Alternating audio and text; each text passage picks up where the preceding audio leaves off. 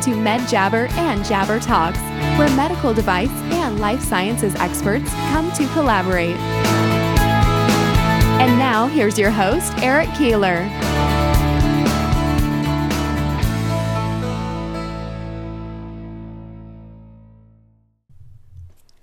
Today we'll be talking with Reeves Bird, CEO of Voxello Inc.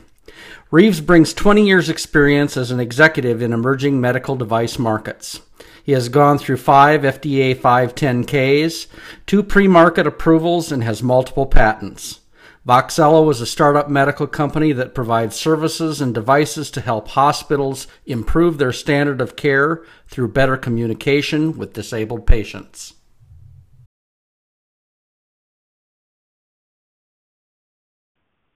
So, Reeves, welcome to the call. Oh, thank you, Eric. I appreciate you taking the time to talk to us.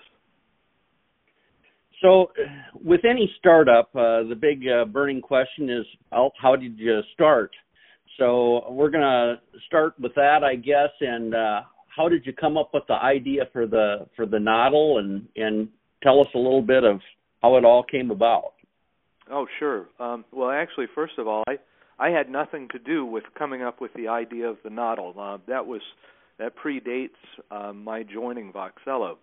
The noddle was founded at the University of Iowa through a program called IMEG. That stands for Iowa Medical Innovations Group. And in that, what they do, it's a senior project, and they put together a group of students from various disciplines. So you might have, you almost always have some engineers. You might have a business person, a marketing person, maybe a finance person. And that team of students will then pick a faculty member. It could be a clinician, it could be a professor, but somebody at the university to be their mentor and to help them with the idea. And the purpose of the program is to simulate a business. So this team of students went to Richard Hertig, who at the time was the chair of Speech and Communications Disorders Lab, and what I learned is that that's the #1 lab of its kind by U.S. News and World Report in the country. And so Richard Hertig had been dealing with the problem in the hospital of overcoming communication barriers with patients that were intubated or trached. They may be very immobile, may not have the strength to write or even activate a nurse call. And so Richard would go to his lab and come up with solutions for these patients, individualized solutions, so that the patient could either activate a nurse call or communicate or whatever their needs were. Obviously, these one-off solutions are not scalable.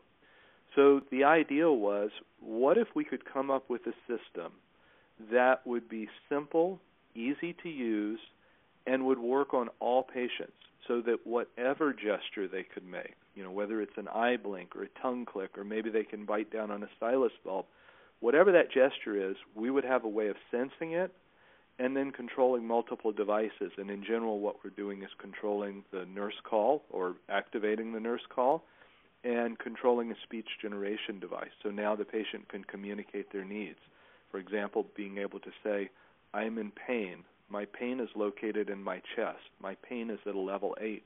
Now the caregiver can deal with that rather than trying to guess at just knowing that the patient is uncomfortable or frustrated, but not really having any idea what's going on with that patient. That's very interesting. So now that you've got this, and obviously the noddle is the answer to that. What's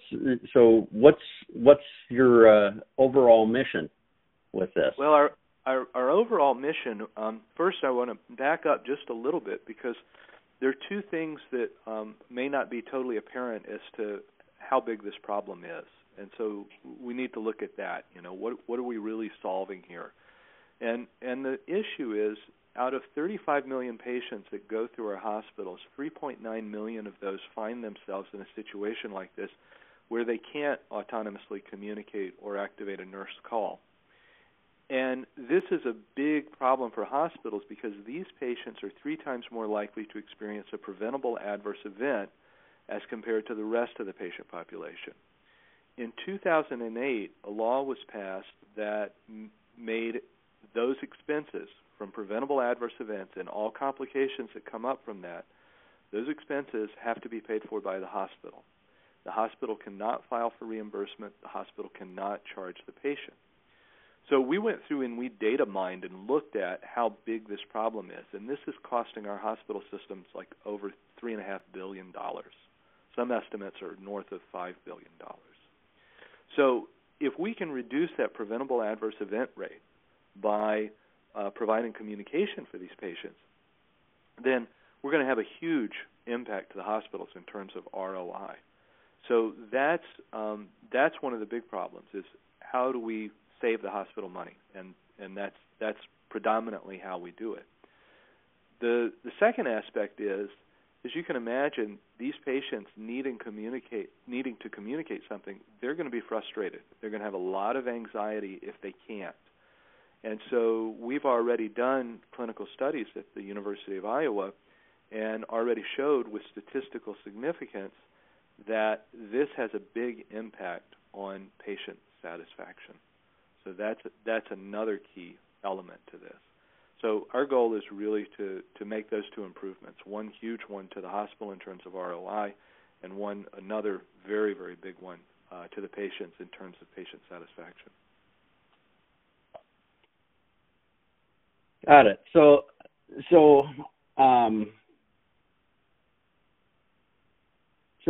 just to clarify a little bit, so you've got this device now. So what's tell me just a little bit more about it. How easy is it to set up? Tell me just a little bit more about the noddle itself.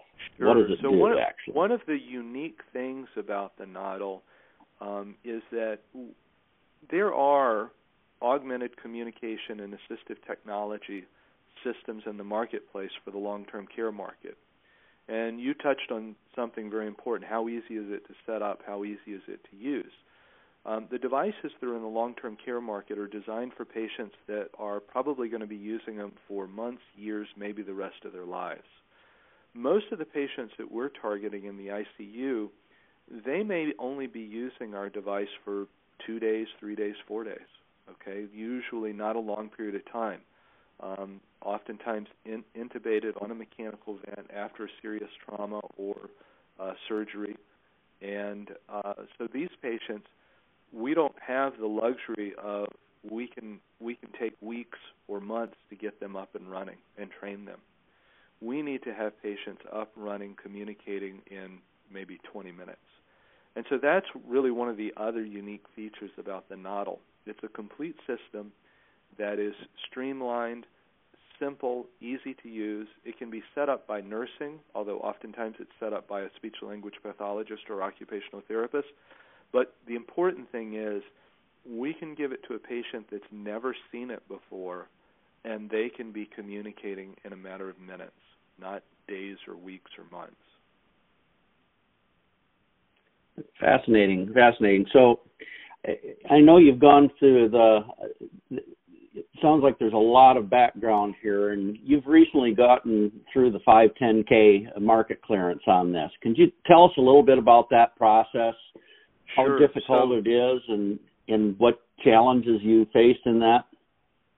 Yeah, so we're what's called a Class 2 device, and with very few exceptions, Class 2 devices are required to go through the 510K process with the FDA, which we did. We went through that process in 78 days of review with the FDA, which is really fast. The average for a 510K is 153 days. So we were very pleased with the process. In my career, I've done this will be my sixth 510K, and I've done 2 PMAs. And I think that the speed at which we went through the 510K was a combination of things. I mean, my experience helped, but certainly it was the team effort. A huge amount of work done by our regulatory department, by our engineering department. We had very good consultants on board that helped us. But the other thing I'll say is that we had fantastic communication with the FDA. The FDA was very open and very eager to listen to us and have open discussions with us, which in many of the previous 510Ks and PMAs I went through, that was not so much the case. So I was overall very, very pleased with the process, both from our standpoint and from the FDA's. So do you attribute that to a culture change, some kind of culture change at the FDA recently, or well, the FDA, yes, the FDA does have a new director, and so that certainly could be a part of it. And in fact, I have spoken with other CEOs of medical devices and therapeutics, and they've said similar things. They've said that it is a more collaborative process with the FDA than it used to be. And that's really very, very positive. I hope that trend continues because that's helpful for everybody. Yeah, absolutely. So now that you've got your 510K clearance and you've got this fantastic product, you're cleared for market. What are your next plans? So the next steps, we've got a couple of things going on. One is we're expanding our clinical trials, and so we're going to be opening up at other hospitals such as Thomas Jefferson University, NYU, University of Wisconsin. There's a consortium in St. Louis that will be part of it. That will include Barnes-Jewish, Washington University, and St. Louis Children's. These clinical trials are really important because this device is new to the hospital. And so we need these people to prove it out, write papers, give presentations at national conferences so that others realize how significant this can be to their practice. The other thing that we'll be doing is we'll be doing a soft launch in Philadelphia and Chicago. And that soft launch is also really important because anytime you're dealing with new technology in emerging markets, which is really my background in medical devices, the process, the purchasing process, and how and what works best for the hospital, and it's almost never the same from hospital to hospital, we have to really fully understand that. Ultimately, our goal is to be selling through distribution, so through dealers and distributors throughout the country. But in 2017, the soft launch will be doing that directly, and that's really to fully understand our customer, know everything that they need, make sure that all of the sales models are worked out properly and to our customer satisfaction before we go prime time with that distribution network in 2018. Got it. So you're really feeling out the market, how it's going to be, how it's going to be reimbursed, really what your go-to market strategy is with it right now. I think you have some good suspicions as far as going through distributors and that type of thing, but you're trying to understand the buying process at all these different health facilities. Is that correct? That's correct. That's exactly what we need to do. Okay. So tell me a little bit more too. I think with startups, the big question is how have you been funded, and how do you get your funding, and are you still raising funds to expand? Yeah. So that's a great question, and that's always a big challenge. We've raised about $550,000 in non-dilutive capital, and so that's a combination. We had an SBIR Phase 1. We had 2 GAP awards from the University of Iowa. We had the Iowa Economic Development Authority $100,000 demo fund award. We had Wellmark. We've gotten 2 rounds of Wellmark funding, and we have a round of there's a grant that we applied for Children's Hospitals of Philadelphia, which that in its own right is very interesting because how this can impact a child is really quite huge. So the non-dilutive funding is great. I mean, as an entrepreneur, you love that because you're not having to dilute your shares, but that's never enough. We also did a Series A funding, which was primarily angels and angel groups, and that was about $1 million round. It was just north of $1 million. And we will be opening next month a new round, and that will be a Series B round for $5 million. And I can tell you that it's really very challenging to raise money before you're ready to take on revenue. So obviously, in our situation, before we were cleared to market, raising that money in Series A was tough. But we did it, and obviously the people that were involved with that, that's going to be very good news for them, because now we've overcome that hurdle, and I was never worried about that hurdle, but investors are worried about that hurdle. Sometimes some people go into FDA clearance and they say, well, it's going to be a 90-day process, which is what I was saying it would be for our device. And lo and behold, the FDA every now and then can throw you a curveball, and your 90-day process turns out being a 6-month process. So once you're over that hurdle, investors are a whole lot more comfortable. And in fact, now we've been getting calls from investors. They've been calling, asking us, are you going to be opening up another round, and when will it be, and we're interested in this. So that's really good news. That was completely different than the conversations I was having pre-FDA clearance.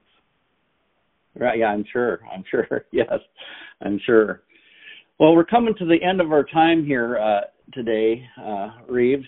Is there anything else you'd like to add? I certainly thank you for sharing, and it's a very interesting product, and sounds like you have an interesting direction you're going here. I'm going to reserve the right to maybe come back and visit you in the near future and have another discussion on what you've accomplished and where you're at in the process. Well, we would definitely welcome that follow-up conversation. I can just tell you that now, having achieved the 510K, having a product that I know is going to be so impactful for both patients, hospitals, and caregivers, it's really exciting for me. As I said, I've been involved in emerging markets in medical devices the large part, the majority of my career. I've never had a situation, this is an interesting situation, where we have the Joint Commission has mandated that we provide this communication, and no one has entered this space. So it's already been recognized as to how important this is at a accrediting body level. And it's still, if I find it remarkable that nobody's entered this space. So having a patented technology that's gone through 510K clearance in a market space that is completely untapped, and having that Joint Commission mandate behind it, as you can imagine, this is very, very exciting. I'm poised for very, very rapid adoption rate in the market, and very, very excited about not only what 2017 will have to offer, but really 2018. That's really when we do our full launch. So very, very exciting times. And I want to thank you for having interest in us and taking the time to talk to us. Sounds good, Reeves. Well, you have a wonderful day, and it's been great talking to you, and I'm sure we'll talk to you again soon. Okay, terrific. Thank you, Eric.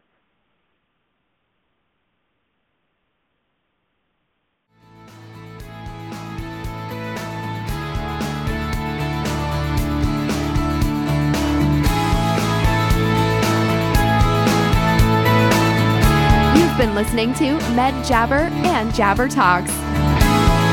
If you like what you just heard, tell your friends to go to medjabber.com and subscribe.